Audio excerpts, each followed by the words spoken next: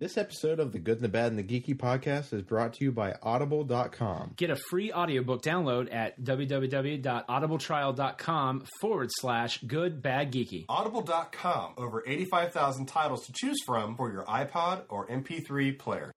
Warning! The podcast you're about to hear is very filthy. We say naughty words you would use as an adult anyway. It'll cause you not to eat your vegetables, and your mom generally thinks it's a bad idea. Any moment of the show that has any similarity to the history of any person living or dead, real or fictional, to real events are entirely unintentional and coincidental. Unless we're specifically noted otherwise in the cast and crew credits, all celebrity voices are impersonated, and no celebrity has endorsed any aspect of this show.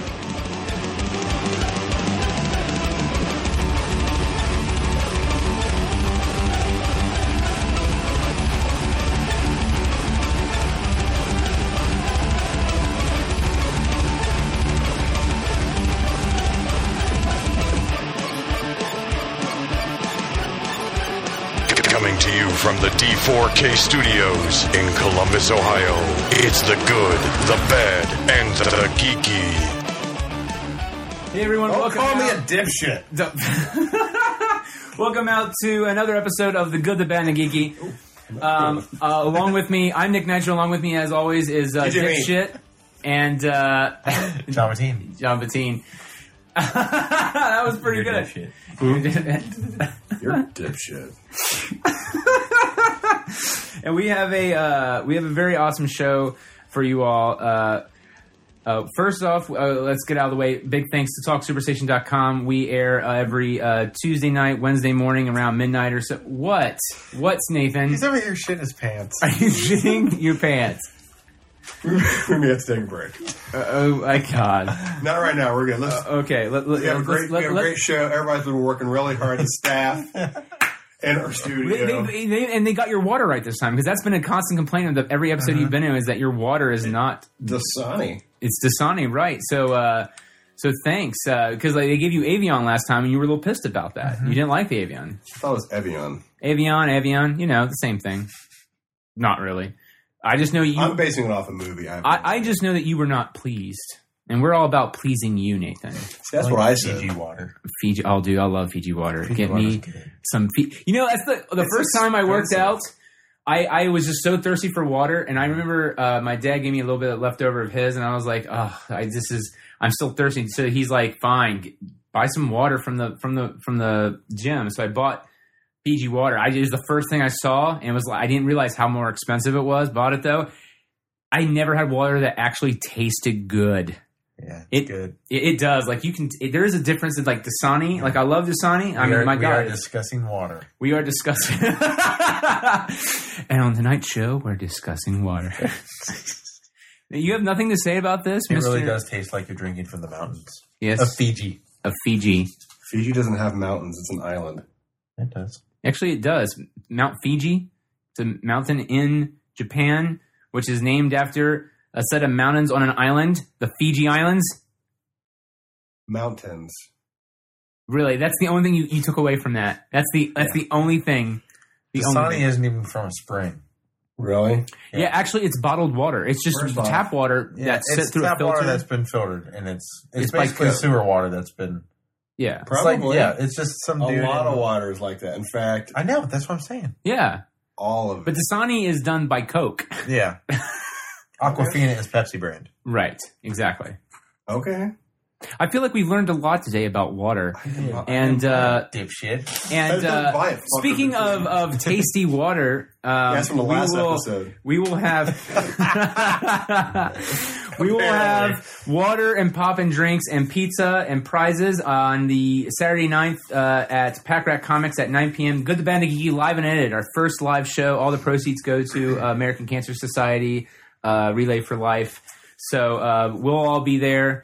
We may have a special. We have to go. What? We have to go. Yeah. Bullshit. Whatever. Oh my God! Really? After we had the conversation last Tuesday, you're like, "Yes, I'm excited. I will be there. I will. Because I've already checked his Cobb schedule. That's how I'm prepared for Nathan. I checked his schedule. He's like, but anything can happen. Damn it.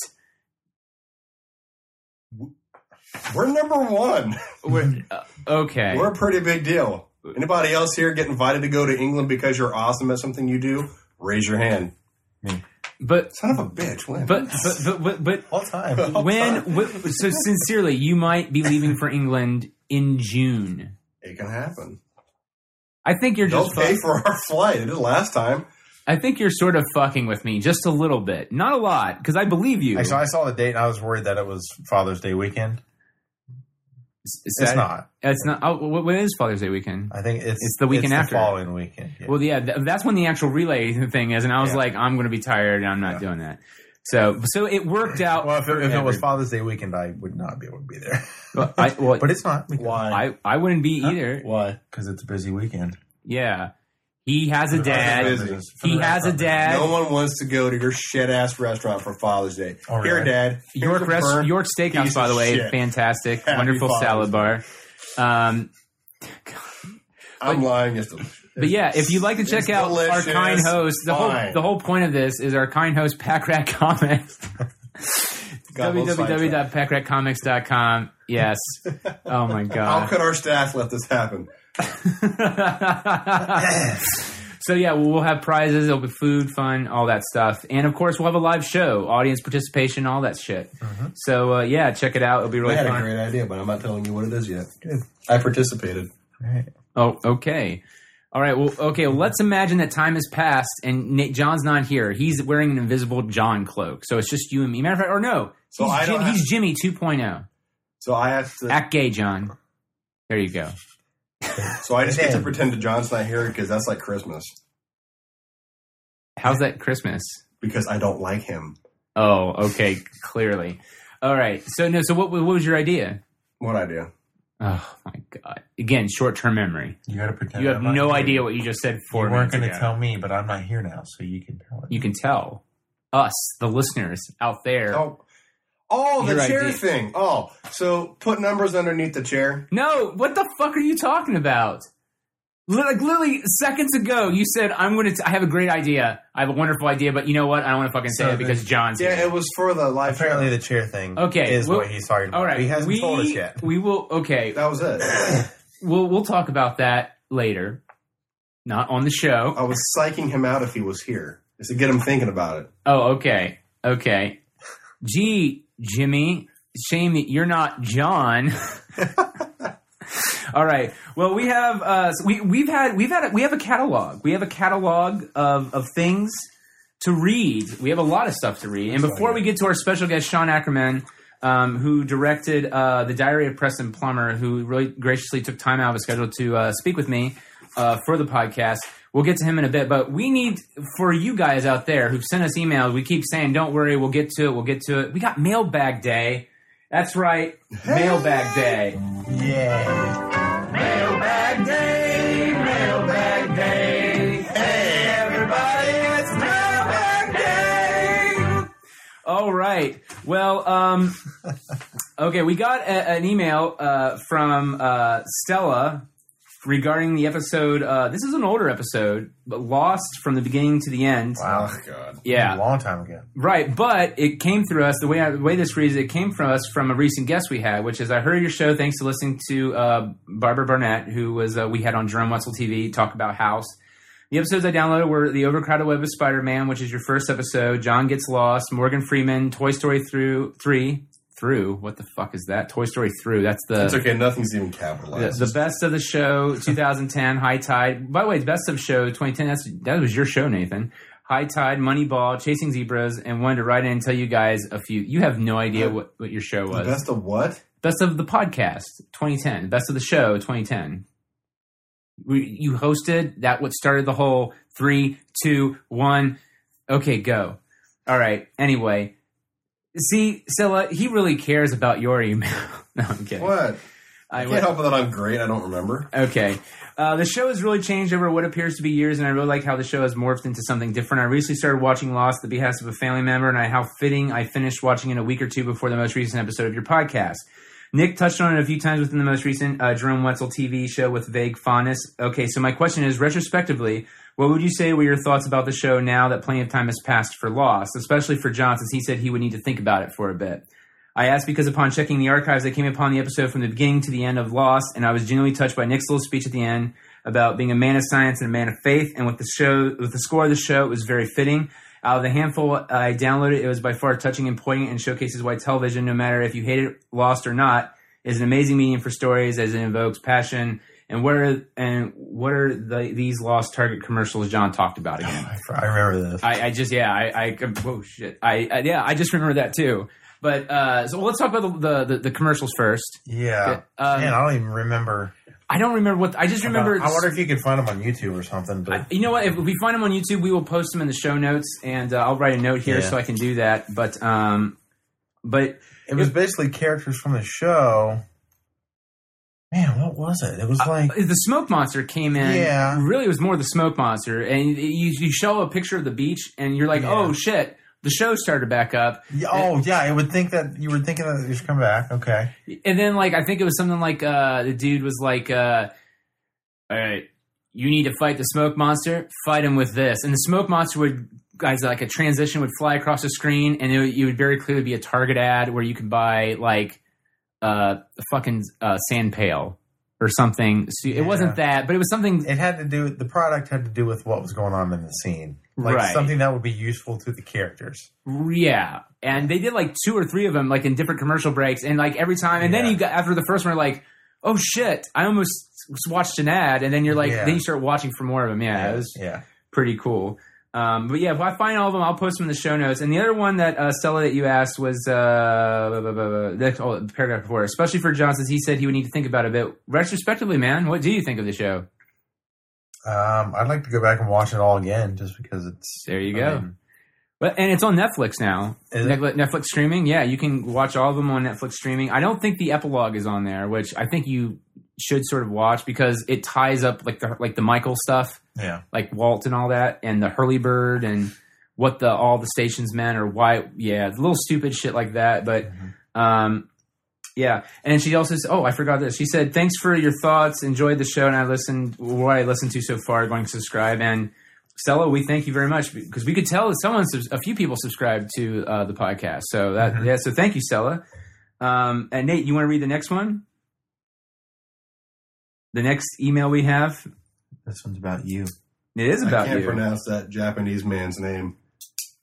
It's what, dog? No, Yume Kojo. Is it Kajo? Yume Kojo, I think. Kojo? Doki Doki Panic. Super Mario Bros. 2 is actually Yume Kojo Doki Doki Panic. I'm acting like you know things. And I don't know who wrote Super Mario 2. Who cares? I don't know. I think one of us said. I think either you or I said no. I just knew that Koji Kondo did all the music for the first one. I have no idea who wrote the second one. By the way, Mario 2 was one of their worst Mario games of all time. What? Yeah. No. Mario 2 was supposed to technically be Mario 4, if I remember correctly. Yeah, Mario 1 and Mario 3 are the biggest hits. Look at number 2. Who can say Mario 2 was their favorite?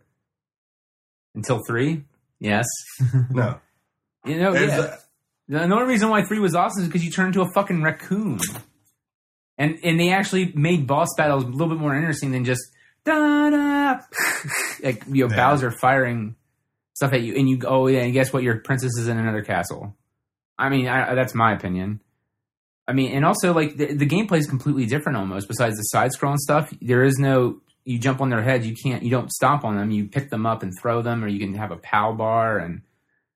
I mean, don't get me wrong. It's not the greatest Mario game ever, but I mean, it was pretty different. Or I'm Nathan. You just have a blank expression of no. You're fucking wrong. I'm just listening. I'm just trying. I have no idea what he's talking about. From the episode. Well, it's from episode 164. Well, yeah, I see that. Maybe you should have read that too. That might help people. It's from a guy named Dog, DOGG with an exclamation dog. Yeah. So you right. So it's all caps. So thanks, Dog. Before we get to this next very important part, we need to play a clip from a few episodes ago. We've already heard it. No, the listeners have not heard it, but let's listen to it again. Previously on The Good, The Bad, and The Geeky. I don't know what the fork is. Anyway, they're only the main bad guys of Lord of the Rings. Are those the ones that grow out of the dirt? Or mud? Yeah, the things that terrorize everybody besides that work for Sauron. I teach and play sports. Oh, come on. Whatever. You fucking watch Lord of the Rings. You do. I remember we went and saw, was it... in the theater. Yeah. And you had names. Okay, you're such You don't need to learn all their names. Orcs are fucking orcs. They're the whole second movie when they're fighting each other. I know, right? When they're fighting like I can guarantee the word orc was only used in that. I will give you $100 if you can prove the word orc in the second movie was used more than 3 times. Okay, well, after that episode aired, and that same episode, we have Sam Cass, the guy who created Rock, Paper, Scissors, Lizard, Spock. Sam Cass, who we interviewed, wrote in and said, "Hey guys, I didn't have time to listen to it ahead of time, but just synced it down via iTunes and listen. Man, do I sound geeky. Thanks for inviting me, though. It was fun. By the way, if you guys have arguments about what's in the movies, this is a pretty handy site. Gives an address. You can download all the subtitles in most popular movies. The word orc was mentioned 29 times in The Two Towers. Sam." Awesome. Nathan, I think he sort of wants his $100, awesome. Dude. If you listen to the clip, I didn't say it for the audience. Oh, well, then I'll take it. Oh, yeah. I think that's an even bounty of 50-50. I think it is. I think we should do that. I think you should do that. You know what? I will. This will just put on your tab. The unit of currency that is being used. I will say, is this going on your tab for like when we go to the movies? We are going to use elfish money. Elfish, yes, because that fucking exists. I'm sorry.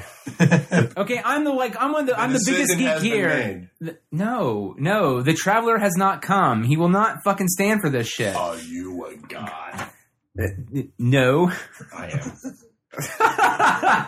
So I get a pick. Okay. Well, Nathan, you can read the next few for episode 161. These are more emails because again we got a lot of emails coming in, and we want to get through all of them. Are you having me read these because you think they're going to spark something other than what? No, not at all. The whole point of Mailbag Day is we read the mail. Okay, listeners, take the time to listen. Emails about episode 161 after the rain. Micah writes in and asks, "Heard show online and sort of funny. How come someone not know that Jennifer Hudson is black?" And I believe that's a comment made towards Nathan, because Nathan, you proudly exclaimed, "How can someone not know?" Or you didn't know Jennifer Hudson was black. Your whole argument was she doesn't sound black. I have seen her commercial though for Jenny Craig, and it's Weight Watchers, but that's okay. I don't care. I was close. I made an effort. Hey, there you go. Anyway, she is not only extremely pretty, she does have a very good voice. I just didn't know she was black. Yeah. Honestly, it's not racist. Somebody says their name is Jennifer. Yes, but you don't think of a black person. I'm sorry. It's not racist. I'm just saying. Well, when I think of Monica, I don't think of a white woman. It's a lie. I mean, if I were to say... I don't care until I see their face. Yeah. I went to school with a guy named Deshaun, and he was a white, dorky guy with glasses. I didn't expect his name to be Deshaun. I know. Okay. But how come that's okay, but it's not okay for me to think Jennifer Hudson? Double standards. Anything that's okay for me and John's fine, but if it happens to you, it's out the fucking door. All right, enjoy your elfish money. I will. Number 2. That would be elvish. Oh, I thought it'd be elvish. I don't know. It's my money. Oh, no, elfish? It's actually ours, to be fair. Yeah, I will enjoy your elvish money. Can you put it in a little bag, like the one that robbers throw over their sack with a little dollar sign on it? That'd be sweet. Put it in a fur bag. A fur bag. All right. Joshua. Slap you in the face with my sack. Joshua says, "As a parent of 3 small children, it is easy to forget once they hit 5 or 6, sometimes what goes on when you're not around or if they are in good hands. What Nathan did was very brave and harrowing. I bet that's because I was amazing one day and saved a child's life. I like you, person." Joshua. I'm going to assume this is Nicholas, just spelled funny. Nicholas writes, "I'm sorry." That's fine. No, you're fine. "Good morning. My wife and I have followed the show up to episode 5. Can you tell us who does the music for this series? Thanks in advance." I have no idea. What music were we using back then? Was it the Little Steven? This is the original, right? Like the very first 5 episodes? The first 5 episodes of the No Name. Is that the No Name show? I don't even know if I would have been on those. You didn't, I think, like episode 18 or 20, because you came in, I think, at which is one of our most popular episodes. Little Steven, Little Steven and the Disciples of Soul, which is Inside of Me. Boom, boom, Dum bum bum ba dum ba dum ba dum ba dum bum. I arranged that. Dun, dun, dun. It's a good song. It's a fantastic song. I love that song. I don't remember doing that for the first 5 episodes, though.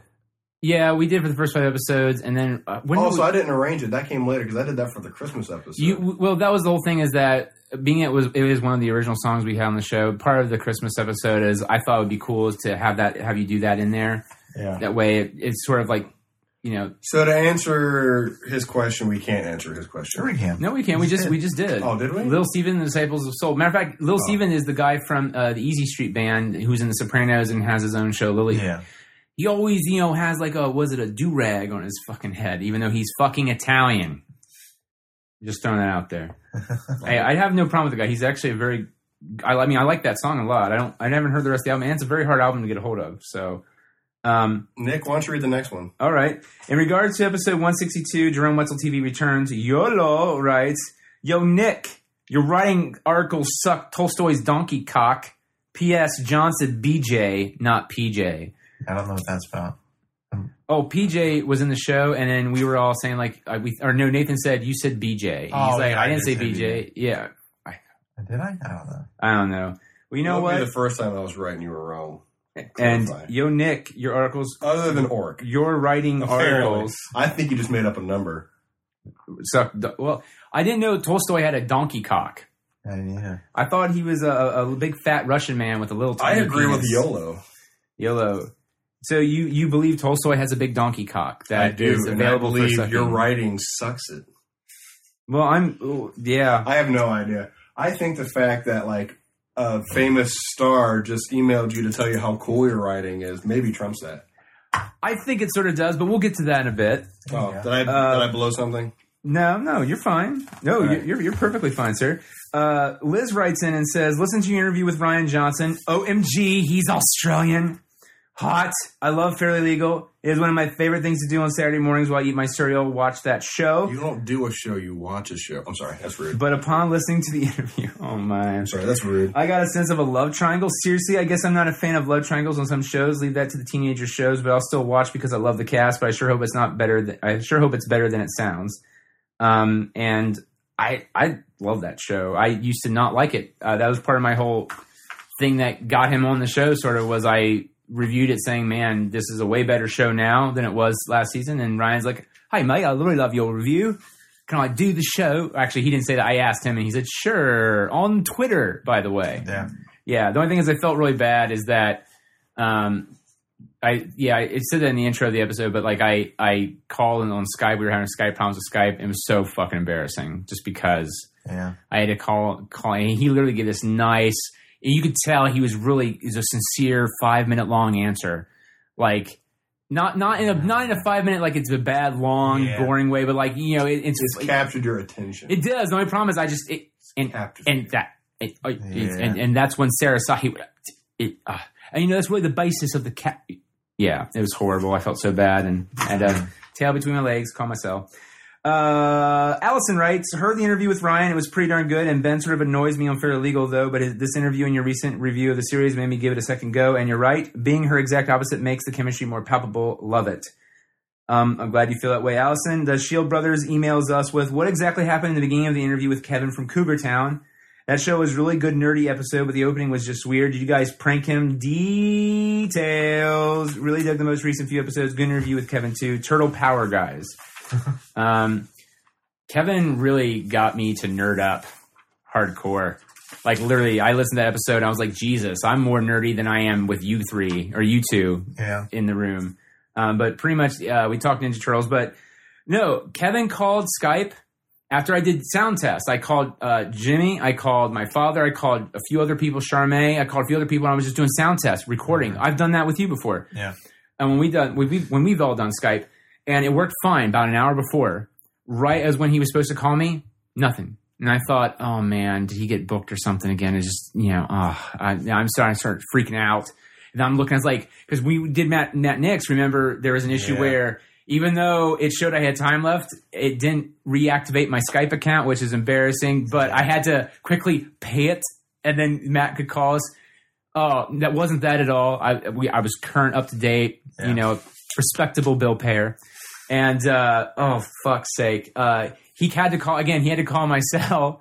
And literally, he called the number, and he got some old man. And this old man kept saying, hello? And he literally thought it was like one of you guys on the prank. Oh, jeez. Like, and he's like, literally, this is the funniest fucking thing. I think you guys are clever. You guys are so clever. Yeah. So, and then the guy's name was Nixon, William Nixon. Really? Yeah. Yeah. It's just, it was just really bizarre. And I think that's why I had John and me do the intro to Ryan Johnson, because another technical glitch happened, and I didn't talk about that when we did the Kevin episode, because it was just literally, yeah. Yeah. So, All right, well, that's those. And then, John, you want to take the next few? Sure can. Excuse me. McThird Nate writes, I love USA as a channel in almost all its shows. I love Burn Notice, White Collar, Suits, etc., etc., etc., etc. Sadly, however, I think its weakest shows, both in numbers watched and creativity, are the women-led shows Fairly Legal and Necessary Roughness. I watch Fairly Legal because I enjoy Sarah Shahi, but I didn't love her character to begin with. She's a mess and can't hold down her nice BF and now love triangle. The last thing this show / her character needed, IMO, is a sluttying up. This love triangle and a few other things have me thinking the new showrunner is ruining what little the show had going for it. But after listening to the reviews on Examiner and interview with Ben, I'm going to give the show another shot. I'm just afraid they will take away the subtle and sweet aspect of the show, the only thing I think it had going for it. Wow. Thanks, McThird Nate. I think it's a good show. That's why we had him on the show, yeah. Ashley writes, wow. You boys got super nerdy in that episode. You and Kevin had fun and interesting conversation, though.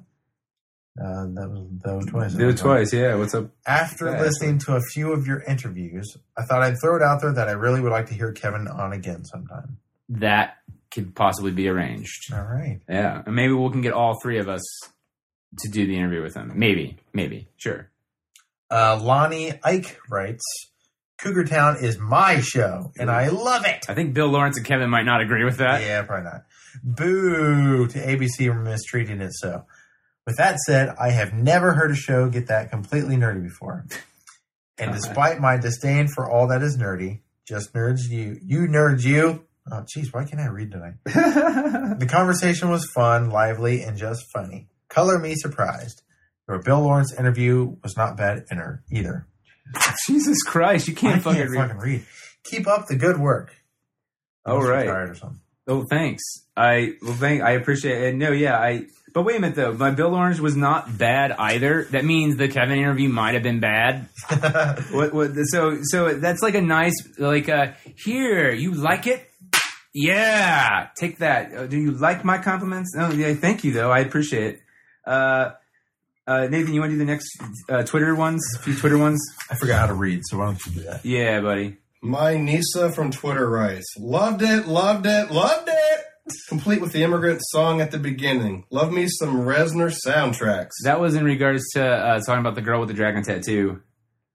Which, have you seen that yet? No, I haven't. Except for the rape scene.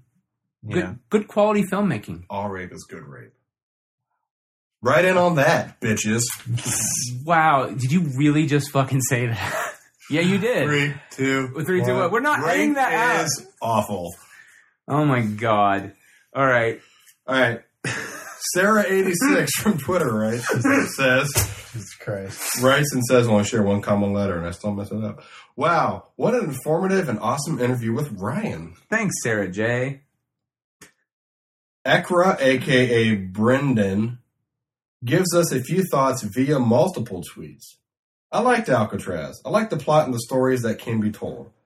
iFox gives it more. I think he means F-Fox, but if Fox gives it more of a chance than Firefly. Still mad. I think this person is upset. The only thing that I wonder is that could viewers not have the patience for the storyline? Look what happened with Lost. It is a shame viewers don't expect more from their programs. It sucks when a crappy show with Tim Allen outdraws Cougar Town. Yes. And then last few tweets we got Dashing Dervish, who tweets, I can't get the Bay-induced image of Michelangelo arriving on Earth and riding a meteor yelling Cowabunga out of my head. Yeah. I can't get, thank you, Dashing Dervish, you motherfucker. I can't get that image out of my head either. Yeah, that's why I ranted a whole fucking episode with Kevin Beagle about it. The rage that, anyway. Let's, did you heard that though? The turtles are going to be aliens. They're not ninjas. They're not mutants. God, that fucking pissed me off. Flying Jenny tweets, it's just a bunch of dumb Ninja Turtles. OMG, you're filling my timeline is annoying. Unfollowed. Fuck you, I don't care. Ethan Kapler tweets, wow, Michael Bay, I'm holding out hope, but not much. Feel bad for you, dude. Thank you. I thank you. Little what's that, kindness thrown my way. Mm-hmm. And the Webby tweets, why don't you take those Ninja Turtles and go and follow and fuck yourself? Timeline unclogged. That's in regards to a massive Twitter rant I went on when I heard that because I got pissed. Pissed. I'm shaking my head at people that unfollow you because you... Like, why did you follow me in the first place? Like, at some point you saw me probably rant about something else, whether it be Cougar Town or fucking... What do they think the point of... Why are they even on Twitter then, if they don't want to see what people have to say? Exactly. I just don't get that, and I can go on rants about Twitter also, but No, yeah. What was it? Shake my head or no? That was another. No, that was something else. That was the SMH thing. What were you pissed off about on Twitter? The whole retweeting thing. Yeah, like retweeting is that's something you do with care. Yeah, it's a privilege that you have on Twitter. It is. It's a privilege to retweet stuff.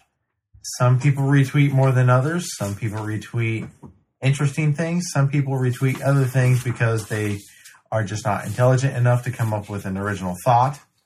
Right. And they want to, they just can't think of anything, and then they retweet it. Yeah, it's very annoying. Yeah. I mean, my thing for and I didn't even feel bad because I think I retweeted like 2 things that morning, and I was like, "Are you pissed at me?" No, like, it wasn't. It's not you. Believe me. Okay, then I feel so much better. Because, see, Nathan doesn't even know what we're talking about because he doesn't use fucking Twitter. Like, John doesn't really use Twitter, but he uses Twitter. Yeah. I've been using it more often. Right now. I've been using it more often lately. You have? Yeah, which is really... I've actually been communicating back and forth with people from work a lot. That's because you're the hit boss. Pretty much. You know what's down with it. Yeah. Oh, man. But no, yeah. I bet you anything he fucks up the tweet. He's tweeting right now. I bet you anything he fucks it up. What are you tweeting? My phone's downstairs, but rest be assured, I bet he fucks it up. See it. What? It says Sound A Podcast. Can you delete tweets? You can trash it. He fucked it up. Pretty much. Okay. Well, I think that's all of them. That's all our emails. And if you like to, we might backlog it a little bit, but if you'd like to email or write the show, goodbadgeeky@gmail.com, 614-364-4088 if you'd like to leave us a voicemail. So we're going to go ahead and take a break because we just had a really nice and lengthy mailbag day. And we will be right back with special guest, writer, producer, director of Diary of Preston Plummer, Sean Ackerman, right after this. Wake up, go to work. Work. Come home. Eat dinner. Rot your brain out. Go to bed. Lather. Rinse. Repeat. Are you tired of an old humdrum life? Tired of things that just weigh you down and depress you? Wouldn't you rather just focus on things that are awesome? Tune into Nutty Bites. Find out what's awesome. Nutty Bites. nimlas.org/blog. You know what book I just read? What? The Hunger Games. Oh, that movie was fantastic, but I heard the book was way better. Me too. It was fantastic, actually. Yeah, I just wish I could read it. I don't have time to read it or any book, really. Yeah, well, it's just hard for Nate and I to get a book in because with student teaching and, with my job and everything. I get it, guys. I do. With being married and having a little girl and running a business, I'm busy all the time too. That is why I listen to audiobooks on my MP3 player. It helps me stay in touch with books I want to read and allows me to fit it in between the rest of my responsibilities. That is why, for some of you listening to the Good, the Bad, and the Geeky podcast, Audible is offering a free audiobook download with a free 14-day trial to give you a chance to check out their service. Oh, wow. I was able to sign up and get a free copy of A Game of Thrones. Do they have like a Bossy Pants by Tina Fey? You bet your sweet Bippy they do. Awesome. So if you'd like to download your free audiobook today, go to audibletrial.com/goodbadgeeky. Again, that's www.audibletrial.com/goodbadgeeky for your free audiobook. Hey everyone, we're back from the break and we have a very special guest with us on the show. He is the writer, director, and I believe producer as well of the film Diary of Preston Plummer. We have Sean Ackerman with us. So Sean, thank you very much for joining us on the show. We greatly appreciate you you being able to take time from your schedule to do it. Hey, thanks for having me. It's cool to be here. Well, I got in touch with you. I found out about your film by another film that I believe it's Wonder Entertainment. Is that the production company? That's right. Wonder Production. They produced Sam Yeager's film Take Me Home, which we interviewed in last week's episode, and this week they said, well, we have this other film that we've been working on. And, why don't you talk to Sean? And I was like, well, sure, why not? That sounds awesome. And I was able to see the film a few days ago here at the Arena Grand in Columbus, Ohio. And I got to say, it was a absolutely fantastic film. I really didn't know what it was going into it, even after going to the website and checking it out. Because, you never really quite know with some indie films where it's going to go. And I was pleasantly surprised. It wasn't the normal coming-of-age teen sort of, or it's not really a teenage story, so to speak, but coming of age story. It was very unique, and it was its own individual film, which it's very hard in a marketplace full of stuff like that. So it was a wonderful film. I'm very glad you made it, but it also feels like it was also a very personal story. Is that true, or was this a story you just always wanted to tell? It's definitely a story I always wanted to tell. And it does have a personal feeling to it, although, it's not. A lot of people ask me if it's my own life or my own story, and it's not. But I did write the script originally, a little over a decade ago. And, oh, wow. And it was optioned by a big studio in LA. And, we sort of had that, the dreaded creative differences. Oh, yeah. So, I put the script on the shelf for a decade, but kept coming back to it, kept pulling it off the shelf and adding things that some from my life, some from other people's lives, and every time I came back to it, I still was drawn to it. There's still parts about it I really loved. Over the course of 10 years, the technology changed, and my access to various resources in the film community changed based on a different movie I made, and so finally was able to make the film. Oh wow! You've made another film as well? Yeah, even smaller film. So this movie, so Diary of Preston Plummer, I hope it looks bigger than this, but it only cost us like $125,000. Oh wow! Yeah, it looks wonderful. Yeah, so a lot of people worked on it for very little or nothing. But my first movie, Straight Line, was a classic, almost no budget, no professional actors. It was just me and some friends. My mom is the third biggest actor in the movie. But it got that movie got into a pretty good festival and got a good review in sort of the right magazines, and so helped me to gather a few more resources for this one. Well, that's nice because you actually have a few actors that we've seen before. Robert Loggia, I hope I'm saying his name right. Robert Loggia, or is it Luggia? Loggia. Yeah. Loggia, sorry. Being I'm a film nerd, I should know that man's done tons of genius stuff. And then you also have Rumor Willis, and oh my God, the name escapes me right now. He plays Preston Plummer, but a lot of hardcore geeks know him as the lead boy in Jurassic Park 3.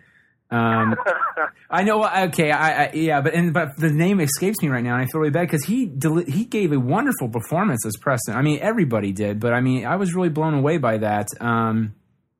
Again, it was a wonderful little film. I was very surprised by it, and but you said that there were creative differences, and was it something as far off as like they wanted to add pop songs and make it like a super spoiler alert?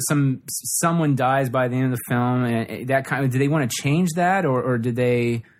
What did they want to do without spoiling it too badly? I would say, even though spoiler alert. If you haven't seen the film, by the way, iTunes, you can rent it or check out your local theater and see if it's showing there. Again, wonderful film. But can you talk about some of the creative differences that you want to change depending on and what you kept in that you really wanted and fought for? I mean, I think they originally wanted it to be a really pure genre picture. So, they wanted it to be, either kind of like a straight up love story or like more of a, full on kind of mystery. And I think, the way it is right now, it does require like a certain amount of patience from the audience. Like the movie is sort of a little bit methodical in the way it sets itself up. And then there's sort of one thing, and if you've seen it, I think you probably know what I'm talking about, that is sort of unexpected that happens and sort of turns things on its head a little bit. And I think they just wanted to, move all the big explosions and turns a little bit further up in the script and turn it into a little bit more of a genre picture. And for me, I think a lot of the importance of the script is a lot of the themes and the philosophical underpinnings, and a lot of that stuff was, I think, being thrown out the window in the original draft by some of the folks at the studio. But it's in there now, so that's a good thing. No, right. Well, did they do one of the things where they kept you on to do a rewrite of it, and they tell you all the things they really liked about it, and then when you took all that stuff and made it a bit better in the second draft, and they came back and said, no, we don't like any of that stuff. We want the stuff that was in there originally, but different. Did they do something like that too, or?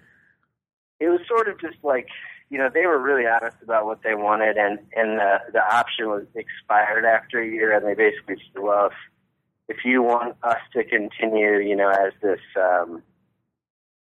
studio to continue kind of like throwing our weight around and helping you try and cast this movie, then sure, you change it the way we want it, or let's go our separate ways. And I sort of just said, let's go our separate ways. And it was I was also, I think I was 23 at the time, and I not only felt that like my script was being pushed around, but I sort of felt pushed around. I just wasn't ready to. I didn't know how to like stand up for my ideas quite yet, and so. I think I'm happy that we waited a little bit. Well, as someone who greatly enjoyed the film, I am glad you waited too. I was very moved by it. I thought it was a wonderful film. I can't stop blushing over it because it really was a good. I guess I wasn't, because again, that's a lot of things with any independent film, is that there's always a chance that it's either going to be good, but it's going to be really cliche, or it's going to be not. You know what I mean? It's going to be very bad. And no, your film was actually, as a matter of fact, one of the things is that I figured, okay, this is a love story. But then the synopsis on the website says there's some kind of mystery, which is what you mentioned. There's some kind of mystery that sort of changes how things are being developed and everything. And the way that it is laid out, it is actually nicely laid out where it's a bit of everything in that regard. It does the mystery, but it also does the love story, and it works in a very natural way. And I do agree with you too that I think some people, if they're not willing, I guess I'm one of those people that likes to put 2 + 2 together to equal 4. And I think some people, if they're not willing to do that, then yeah, this movie might not be for them. But I enjoyed the film enough that for me, the pacing was just right. It was perfect. It did equal up logically, and it wasn't cliche. You know what I mean? It did roll itself out nicely, because I think a lot of love stories today, no matter how you look at it, there are some cliches because cliches because they really do happen. But at the same time, I think it felt very natural. It felt like I was actually almost watching a documentary between two people interacting with each other in some scenes, which is very rare in film. You know what I mean?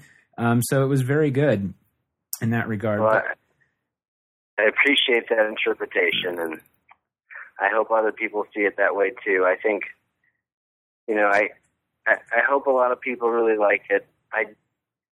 I guess I'll find out, in the coming weeks and months, if it's for everybody or if it's just for a specific audience. But I think regardless of whether or not you're really drawn to it, I think one thing I think we're most proud of as a group is that it did cost so little. And the reason it cost so little is because I think very few people really made any kind of substantial amount of, I think maybe nobody made any substantial money off this movie, and everybody just kind of looked at it as a creative project that they're interested in being a part of. So I think no matter, how you view the film, I hope the sincerity and earnestness with which we made this movie in like a truly independent spirit, I do hope that comes across. It does. And one of the things that I really liked, and you guys seem to do it too. And what's really weird is that one of my co-hosts of the show, Jerome Romy, he goes down as a vacation spot every year to Amelia Island, which for those who don't know, I've been to Amelia Island. Me and my friends went there one summer. And so being down there, there's this one shot that I was thinking about in the back of my head. I was like, wouldn't it be funny because there's this one stretch of, I think was it 90 or 95? Yeah, there's the freeway in Florida. Because Amelia Island's in Florida, for those who are listening at home might not know, but Amelia Island's in Florida, and there's this. It's very lovely scenery, but it's like a weird marsh area, and then in the distance there's like a power plant, but it looks like a factory. Yeah, and you got that shot in there, and in the back of my head I was like, man, I wonder if they're going to put that in there, because I just remember driving back and forth down that and seeing that every time we would go anywhere, or we were going home or coming to Amelia Island. And you guys put it in there, and I was like, man, that's fucking awesome. I love that. You captured the scenery beautifully. And I think sometimes buddy films, or, where they usually are traveling, or they show a scenic location, sometimes they don't, they don't capture the essence of the area. And I think you did that with Amelia Island. And have you been to Amelia Island before? Was that just a situation where you knew a connection down there where it would be cheaper to film, or how did Amelia Island come into things? Yeah, well, I had a friend in film school whose parents owned a couple of seafood restaurants down there. Oh, and, wow. Okay. And so in film school, it was a really cheap vacation to go and sleep on this person's parents' couch. But when I was going down there, I really fell in love with the place. And I'm happy that you noticed the more industrial side of things, because I think that's one of the reasons I really fell for Amelia Island, was because although it is a really pretty vacation island, and that's all people see, there is a lot of contrast to the place, and the movie I think is really about it tries to be a lot about light and dark and contrast, and how in any given situation there's always both, and some of us are better at seeing one versus the other. And so we tried to show a lot of natural beauty, but point out that there's other things down there too.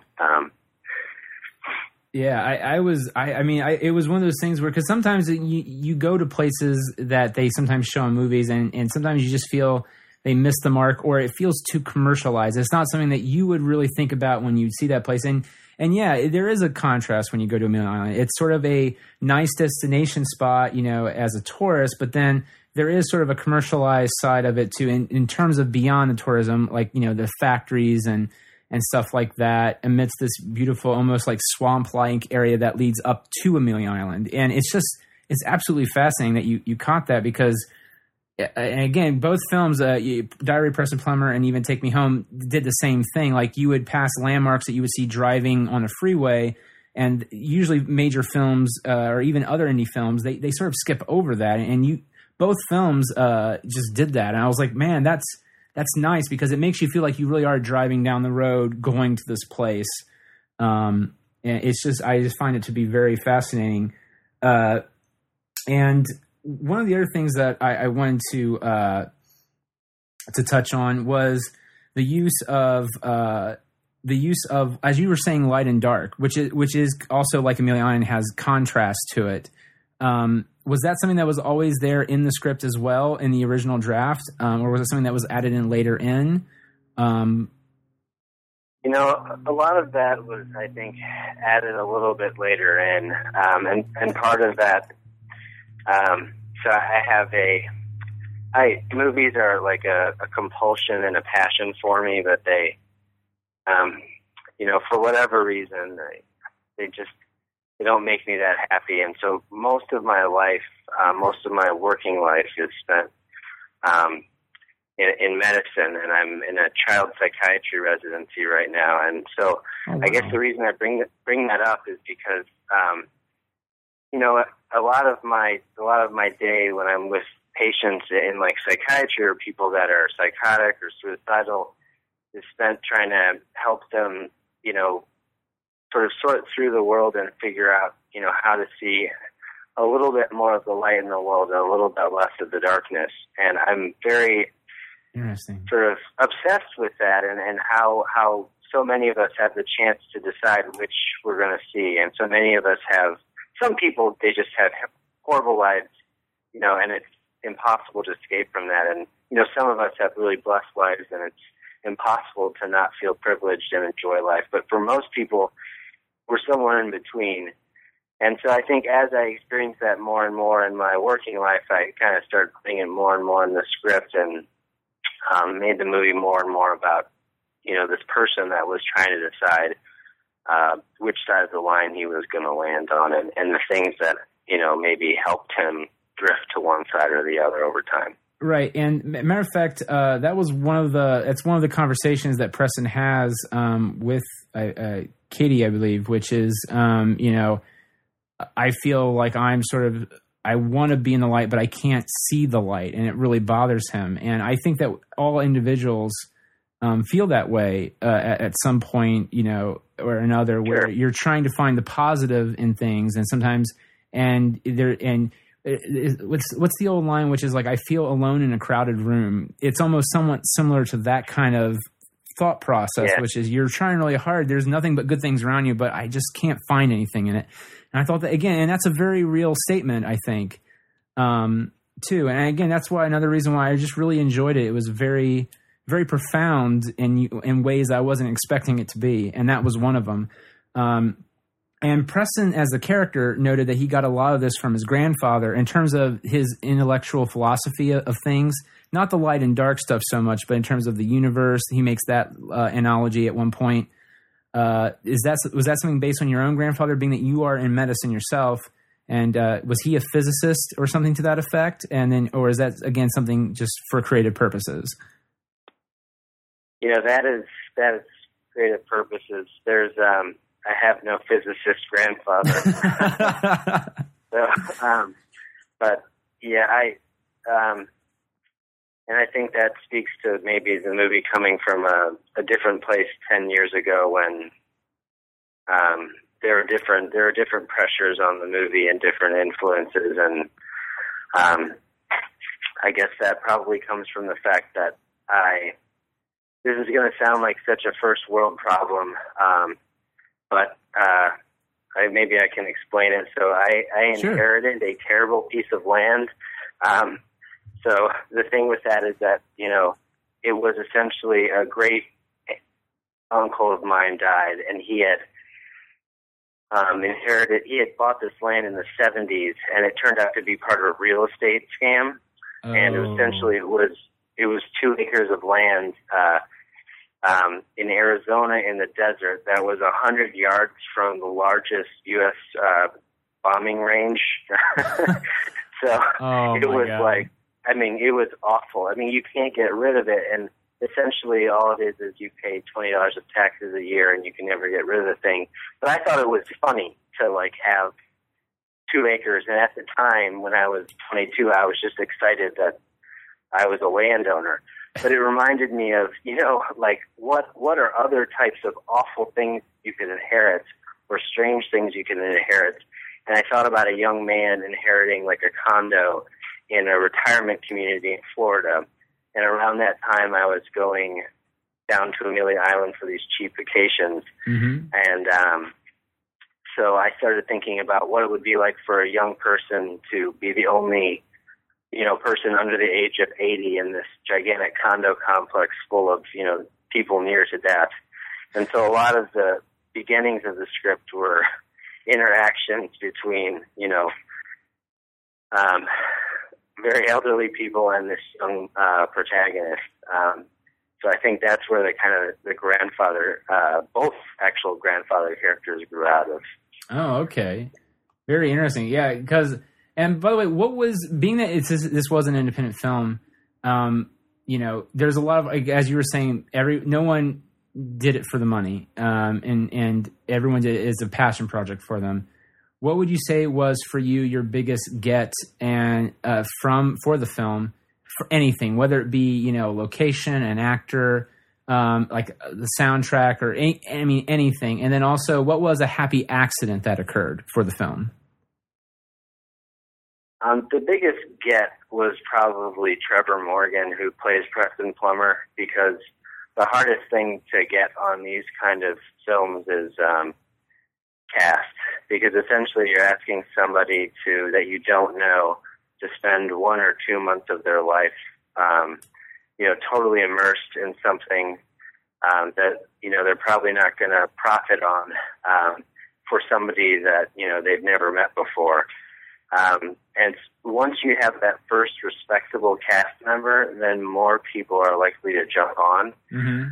So even though Trevor is not famous in a way Rumor is and doesn't have the award history that Robert Loggia does, he is well respected within the film community. And so getting him really, it helped us to pile on other people.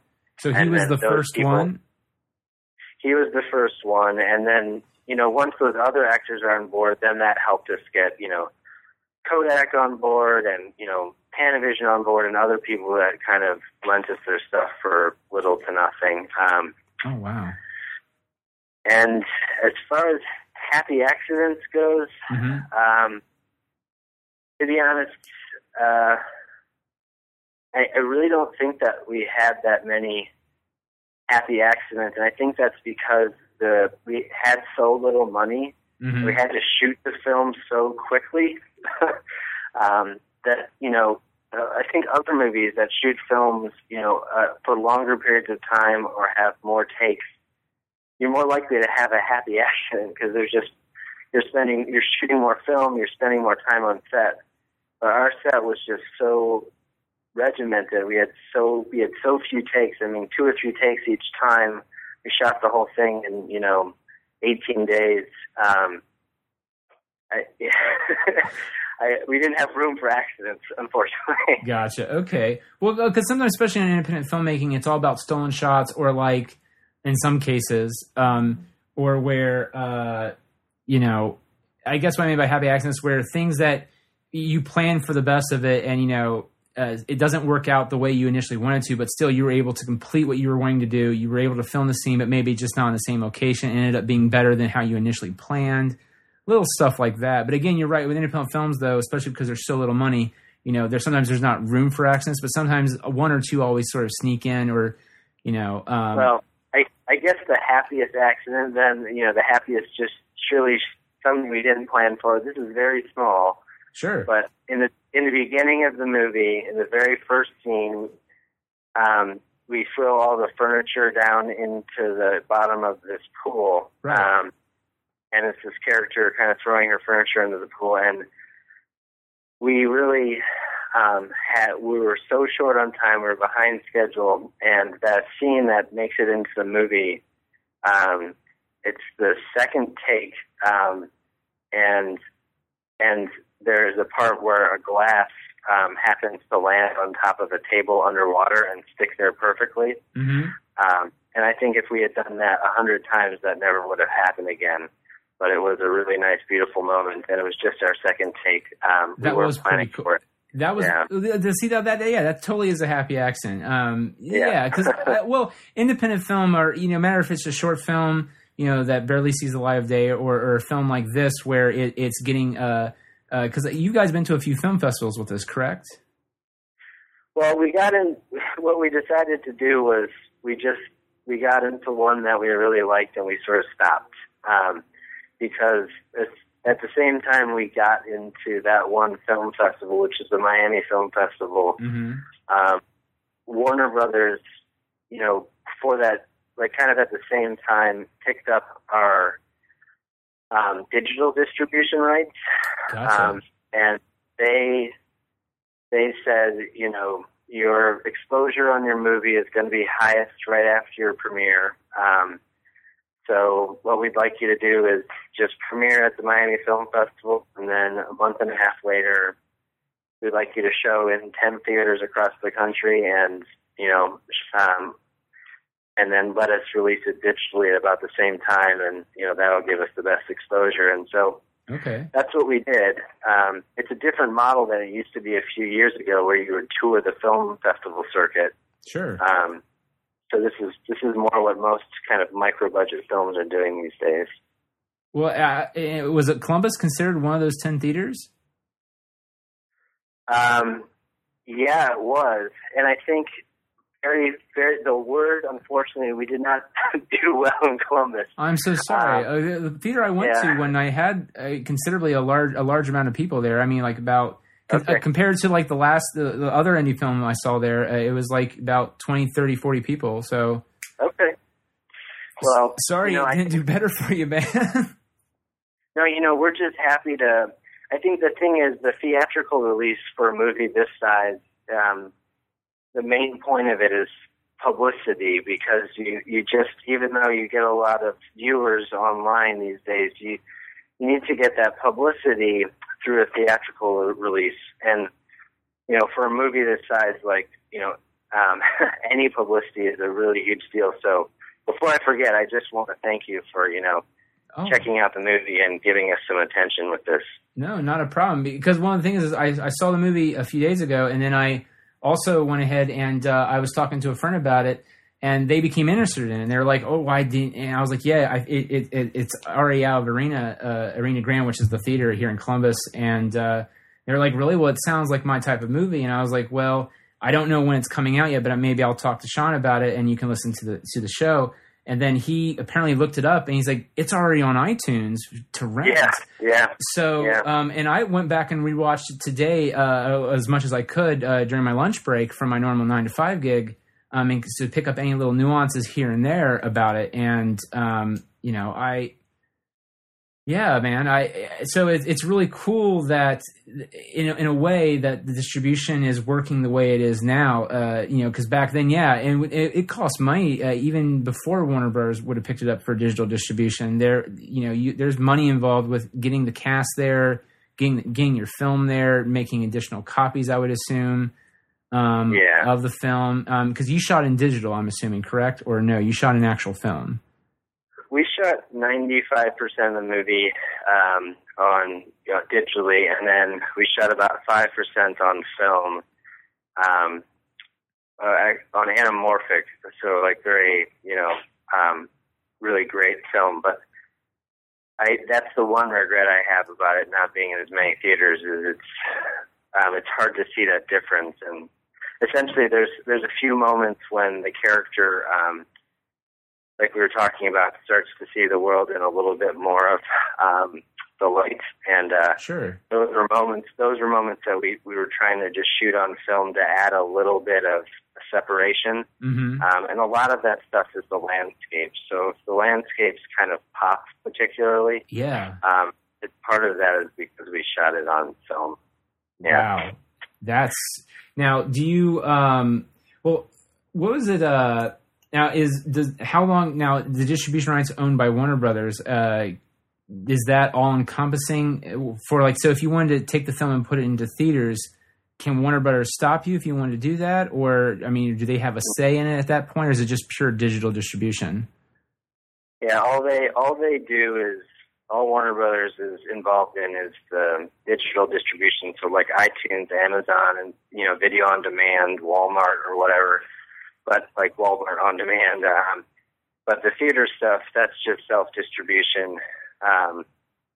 And the reason a little picture like us is happy to have something like Warner Brothers help us do the digital distribution is, it's still, you can't just upload your film to iTunes or Amazon. Oh, no, of course. It costs money and time. Yeah. Yeah, and even if you do, you'll kind of get buried there. And so Warner Brothers helps with positioning on those sites, and, we're really happy that they're helping us out, because it's going to be 98% of our viewers are going to come online. Of course. Well, the reason I was bringing that up, asking about that, is because very recently, being a film fan, you probably followed it, is Kevin Smith has Smodcast Pictures now, where he does the thing where he, his plan is, I don't think they've actually implemented it yet for other films besides his own, but he did Red State, where he would rent out a theater. And again, you could do like maybe once every few months, rent out a theater, do live Q&A with yourself or something, and maybe get tickets that, or sort of put the film back in the black in that regard, perhaps. Or again, just spitballing there, but I don't know how that would work. You might have to refer to them. But I was like, I think that's fascinating that filmmaking is now almost to that point where you can do stuff like that. Did you guys think about Kickstarter? Yeah, we did a little bit of Kickstarter. I think we got, like 5,000 through Kickstarter. Oh, wow. So we did okay. Yeah, that was all right. But, most of it just kind of came through begging of random people.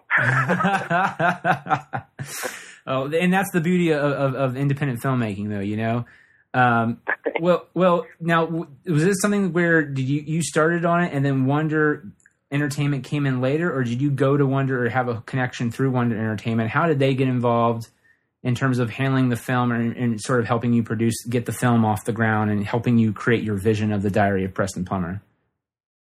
The main person behind Wonder Entertainment is Jane Kosak, and she's the other producer of the movie. And I was a PA on a movie, on a Todd Solondz movie, when I was in film school, and she was an assistant production manager or something. Mm-hmm. And so we used to commute to set together when I was living in New York, in the year 2000. So I knew her from that, and I've always been in touch with her, and she helped, she produced my first movie, and so, she's amazing to work with, and has always really been behind the picture and waiting for the right time to, make it together. Sure. Well, that's awesome, man, because I think a lot of independent films too, especially, even no matter how much passion's behind it, if the right people are involved in that in terms of behind the scenes, not just in front of the camera, it can sometimes sadly not, meet what I believe its possible potential could be. And I think that from the way that the film looks beautiful on when I saw it in the theaters, it's a lovely film. And you're right, some of the landscape sequences, they did pop a bit. And that was a very nice bonus. And so you could tell a lot of that love went into the making of the film behind the scenes, not just in front of the camera or in the script or anything like that. So that's important that you get the right people involved, like her from Wonder Entertainment. Now, something else you mentioned here earlier, and I want to sort of ducktail back into it, which was you're a doctor, and but you've also been a PA on films and stuff like that. But you also sort of mentioned that, film is a passion of yours, but it's also, it felt like you were saying a little bit begrudgingly so.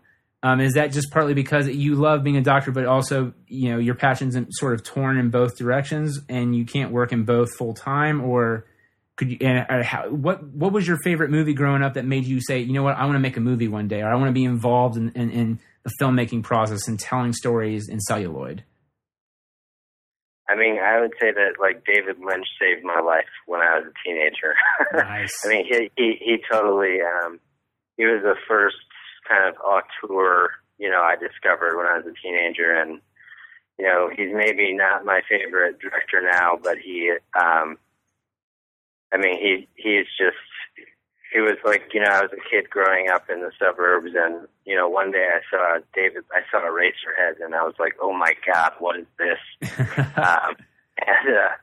So that really kind of set a chain of events, and so it was really sort of David Lynch and how he inspired me that pushed me towards film school. But in the end, yeah, I found that I really was looking at the industry and what I like to do in it, and I like to direct, and that's almost all I like to do. And then I also kind of realized that I only really wanted to direct features, and I felt like I only had about 4 to 6 features in me, and even when I was directing, I wasn't that happy. It was sort of a miserable kind of existence, and lots of stress, and you know, very little actual directing. Really, it was mostly kind of pandering to people and organizing people, and there wasn't as much, you know, pure kind of just making art as I had hoped there would be, and so it never really made me all that happy, and it also felt like there was something missing in my life. And when I found kind of like science and medicine, I felt more fulfilled there. But I will have to say, like, I do have to say, you know, for me, if I can't just walk away from the arts, and oh, totally, it'll always be a part of my life. And my plan is that, you know, once every 5 or 10 years, I'll walk away from medicine for about a year, and you know, hopefully each time the movies get a little bit bigger and I have a little bit more tools to try and say what I'm trying to say. And so, you know, the first one allowed me to make this one, and I hope this one allows me to make another one in 5 or 10 years with, you know, a few more resources than we had this time, and just hope it keeps going like that. Well, I mean, it'll never see the light of day. I attempted to make a film, and you know, and I didn't have any money behind it. Like literally, the only money I had went into buying an iMac so I could edit the thing in Final Cut Pro. And we borrowed a camera, and it was probably one of the most frustrating experiences of my life, because I'm one of those people that it might be cliche, but I was one of those people that saw Jaws and it freaked me the fuck out so badly, in fact, that I am afraid of water. But I really was like, I want to laugh, I want to scream, I want to invoke panic and fear, like just like Spielberg did to me when I saw Jaws. And then yeah, and then ever since then I wanted to be a filmmaker, and you know, this and that, and went to broadcasting school, went to film school a little bit at Wright State here in Ohio, and in the end I decided doing my own film, and it was one of the most nerve-wracking experiences ever. You would have no idea, and you probably can vouch for this, how fucking annoying a lawnmower can be when you're making a film, because the sound. and literally we were shooting in a suburb, and my friend's house, we were using it, and fucking lawnmower 4 blocks away was going, they were mowing their lawn, and it was just echoing right into the mic. It was like literally it was next door, and we had to do the thing where we would wait then we would have, and there was nobody there really, because it was so small, no one was being paid. One person would have to drive around during lunch break to find out who was mowing the lawn. Once we found that person, they'd start mowing the lawn somewhere else, again 5 blocks away. Oh, it was so, yeah. So I can totally understand it, and it was stressful, and you're freaking out because people are looking to you for answers and for stuff, and you give them, but you know, sometimes it feels like it's going one ear out the other. I totally understand. And yeah, at the end of the day, it's very stressful, and you go, wow, but it's a lot of fun too. And looking back in it, because that's a fun story to tell, is that we went looking for a lawnmower for a half hour to an hour. Yeah. But looking back, it's always fun looking back. That's for sure. So right, but during the heat of it, it can be very stressful and very nerve-wracking. What was probably the most stressful moment in Diary of Preston Plummer in terms of dealing with the indie aspect, in terms of like maybe the shot wasn't right, the sun wasn't saying something, you know, what was off that probably really stressed you out and it ended up being okay? You know, I think every day we were sort of jury-rigging equipment to try and make something look big that had very little money behind it. I will say that, you know, everybody was working, you know, 2 to 10 jobs on the movie. So,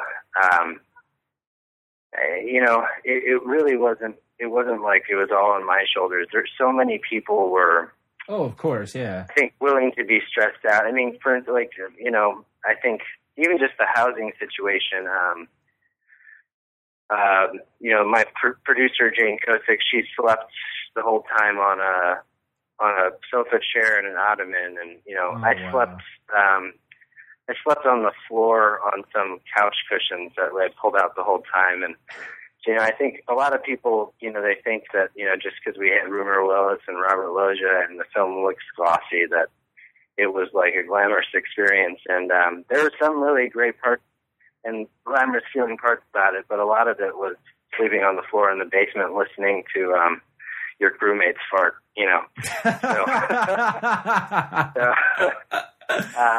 But, you know, I think sometimes it's really satisfying to be in those situations. Like, you know, our camera department and lighting department, Miguel, the cinematographer, and Mike, the gaffer, I was like, guys, we got to figure out a way to shoot underwater ocean. And we don't have $15,000 for an underwater soundstage. And essentially what they came up with was, they went, and they went to Home Depot and they bought $50 of black tarp, and then they got some cinder blocks, and they put the tarp in the bottom of a 10-foot deep swimming pool and weighted it down with the cinder blocks. Wow. And then we had the actors, you know, dive into there and filmed them in this kind of black abyss. Yeah. And then we stuck the camera in the actual ocean, in like, you know, 2 feet deep, not going out in the boat, and just shot some kind of, you know, light pouring through the water. And then we got some guy in post who was willing to put in a day for free to take out the cinder blocks and mesh the actual underwater ocean with this black abyss that we had made. And essentially, you know, we did underwater ocean for $50 with a tarp from Home Depot. And, you know, that kind of stuff is really satisfying because you're not just having to be creative in terms of storytelling, but it's fun to be creative in terms of filmmaking too. Right. Finding ways around stuff like that. Yeah. Well, because that's shot too. Yeah. There's a part where, if you watch the movie, for those who haven't seen it yet, and again, I'll have a link so you can, for those that want to watch it right away, and if it's not playing in your city yet, I'll have a link so you can download it or rent it from iTunes or Amazon. There's a part where the 2 leads, Preston and Kate, are swimming in the ocean. And, yeah, you sort of do this underwater shot where it's sort of dark and murky because it's night. And it's absolutely – it reminds me of a documentary you would see on, like, the Learning Channel or History Channel where they go underwater into the actual ocean or lake, where it's not pristine and perfect like you would see in a normal, like, big, like, $1 million budget film. It looks like it's a really nice documentary camera style shot, you know, of people really. No, yeah. And I was like, man, this looks really well made. And I'm not saying that blow smoke up your ass. I was one of those things that when I watch film too, I look at, well, how do they make that, especially in an independent film? You know, what kind of cameras and stuff they probably used. And, you know, I was like, wow, this looks really awesome. How did they get that on such a low budget? And there it is. They did it. You guys did it all in a pool. And that's awesome, because I would have never, a normal film goer would probably never pick that up. They would probably go, man, they've made that in the ocean. That's awesome. I see. And and that's fun about filming. I'm sure at the time you're freaking out about it. It's like, well, look right on the film, Right. Now, being you guys were low budget, do you guys have playback when it was occurring, or was it how did that work for you guys on set? Yeah, no, we didn't have any kind of you know, one of the typical, you know, director screens that I was carrying around with me. It was mostly I would just watch the actors, and then we would look at playback sometimes on the camera itself, because so much of it was digital. But a lot of it were, like I said, we only did 2 or 3 takes each time for the most part because of time. Then also we did 2 or 3 takes most of the time because as part of our creative solution to how we were going to shoot this movie so fast, we thought we would do a lot of really long takes, in part because I hate reverse shot, because I just find it a little bit boring. And so we thought we would try and do a lot of long takes. And, we have, I think, 5 or 6 takes that are over 2 or 3 minutes. And so, doing that, there's only so many times you can really try and ask the actors to nail that. So we rehearsed it a few times, and then try and get it within the first few. So fortunately, because the actors were talented enough, we didn't have to do too much monitoring of everything, and usually turned out well. That's good. And something else to throw out there too, because some people are a stickler for this. Other people do it like a normal film shoot. In terms of indie films, which is, do you guys shoot in order, or were you a stickler for, no, we got to shoot with the locations we got when we have them and then move on to the next thing? Or did you guys try to shoot it in order of how it played in the script? We didn't pay attention to shooting in order. That stuff is, that's a luxury that's basically impossible on a movie of this size. What we tried to do mostly was we tried to schedule things around good light as much as we could. So in Florida, at noon to 3 o'clock, you have this sort of blinding, summer light that doesn't look too pretty. And so we tried to get a lot of stuff towards the morning or towards magic hour, when you'd have, more of those kind of brilliant, kind of more cinematic colors that we could take advantage of. Well, as a filmmaker, looking at films now, who is a filmmaker that really inspires you if you watch films now? Or if not, that almost comes close to? Yeah. I think, if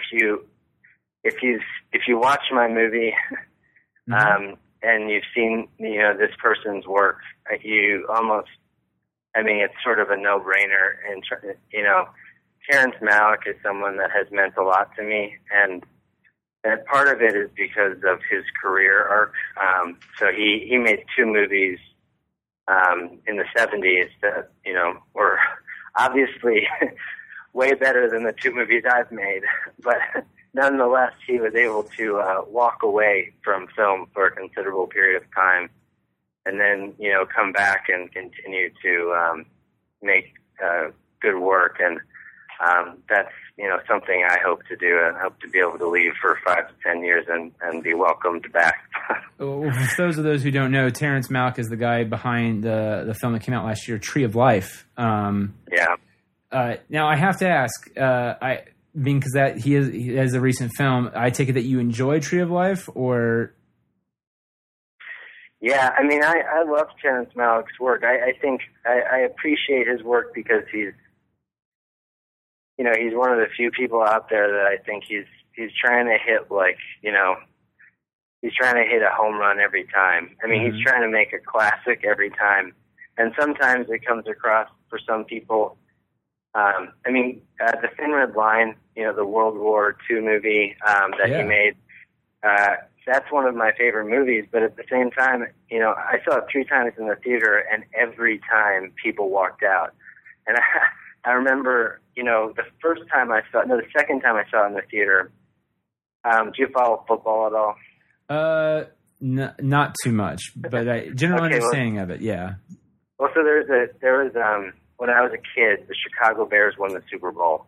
Yeah. And there was the '85 Bears, and the quarterback was Jim McMahon, and he was this punky quarterback, and he was like my idol when I was 7. And I remember he happened to be sitting in the theater, a couple rows behind me, just a random coincidence when the Thin Red Line, when I went to see that, and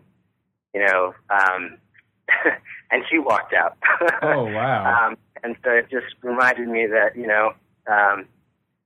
I think, I really respect Malick and I love Malick, but I think sometimes it's nice when he's able to make more accessible stuff like he did with, I think Tree of Life is something that people found fairly accessible, at least for a Malick movie.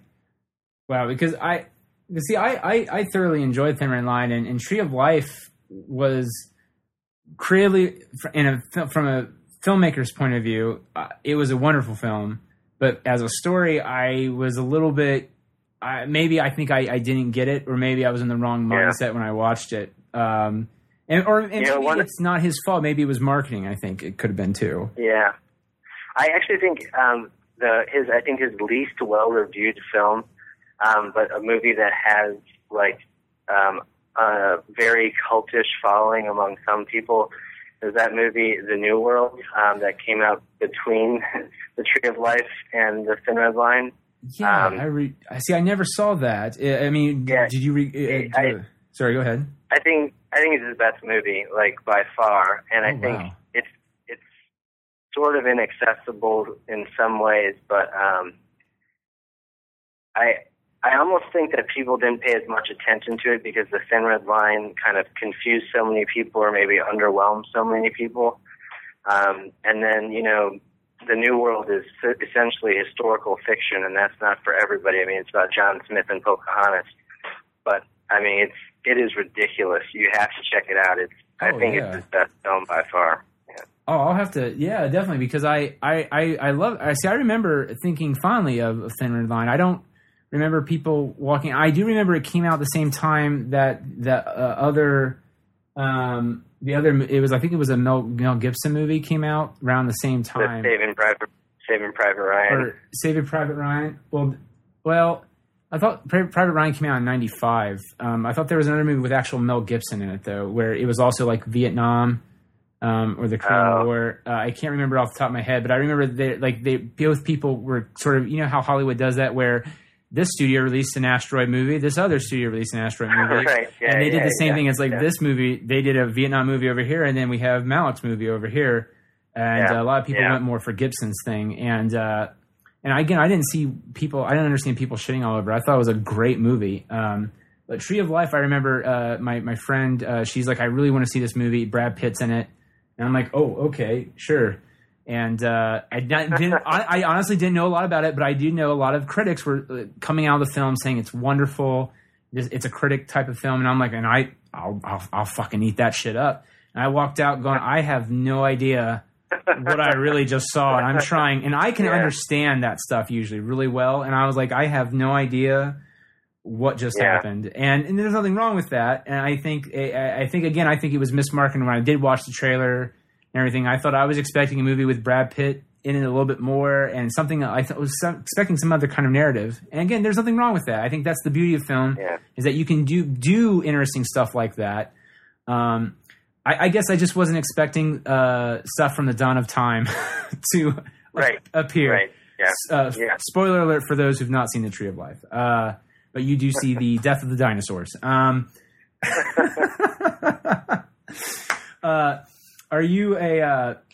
there any other filmmakers out there that really excite you that besides Terrence Malick that you're really into, or like maybe like Scorsese? Have you seen Hugo perchance?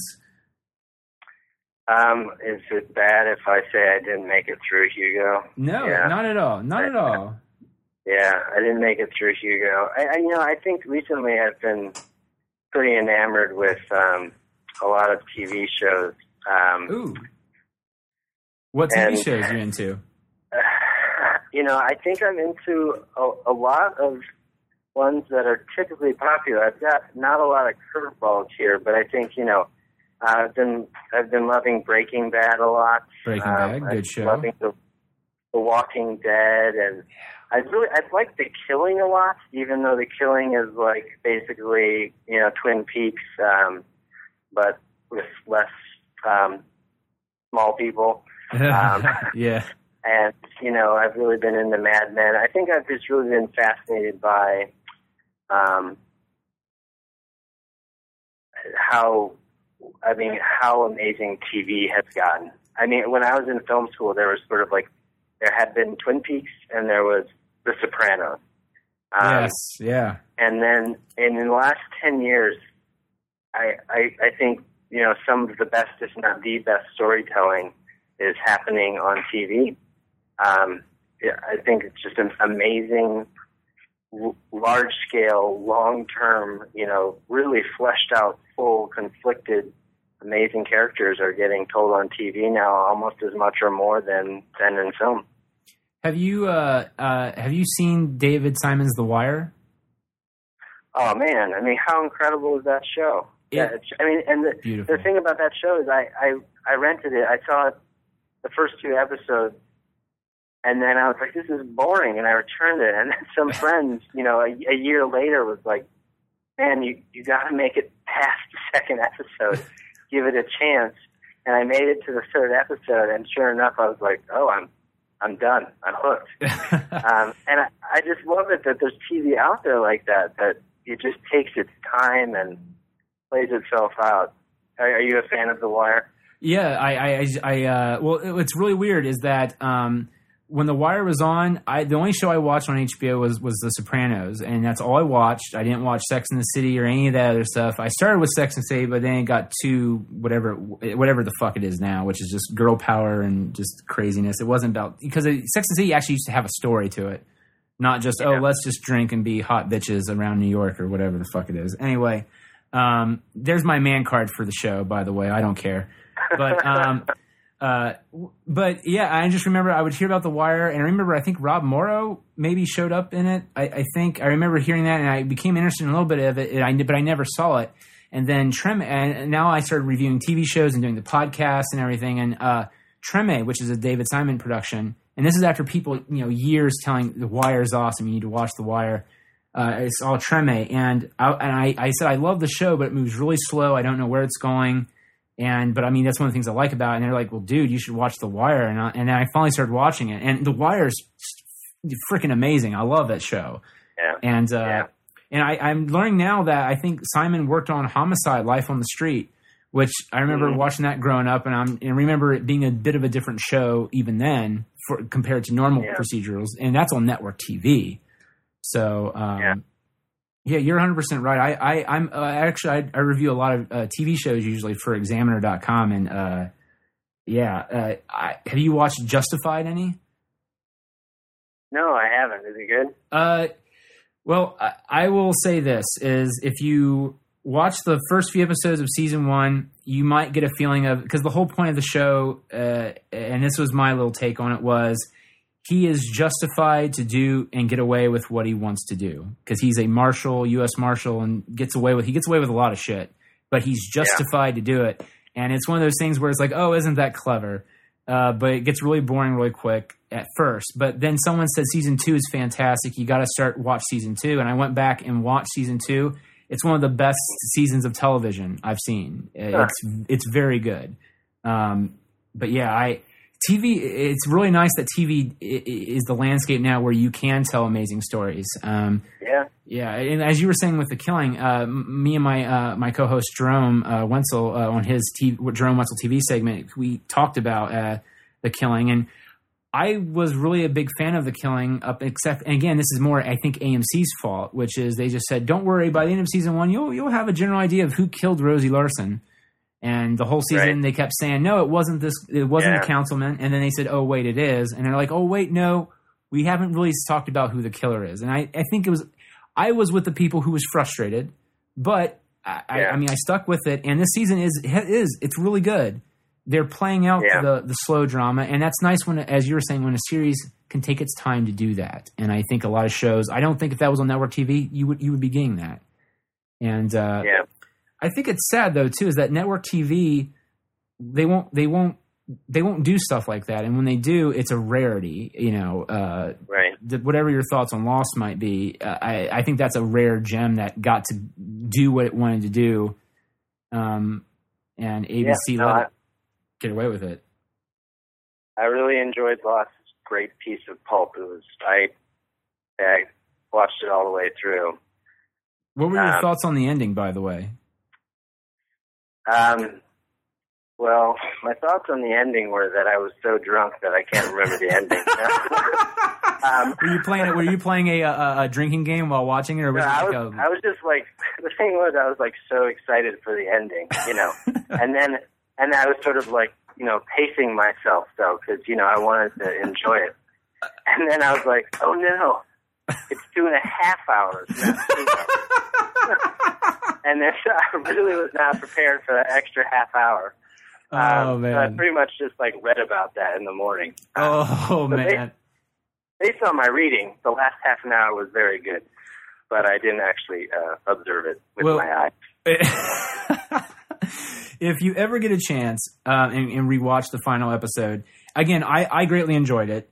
But if maybe from a directing eye, you might find something that really bugs you. And they do this big square off between Jack and Locke finally, or whatever, Smokey and Jack.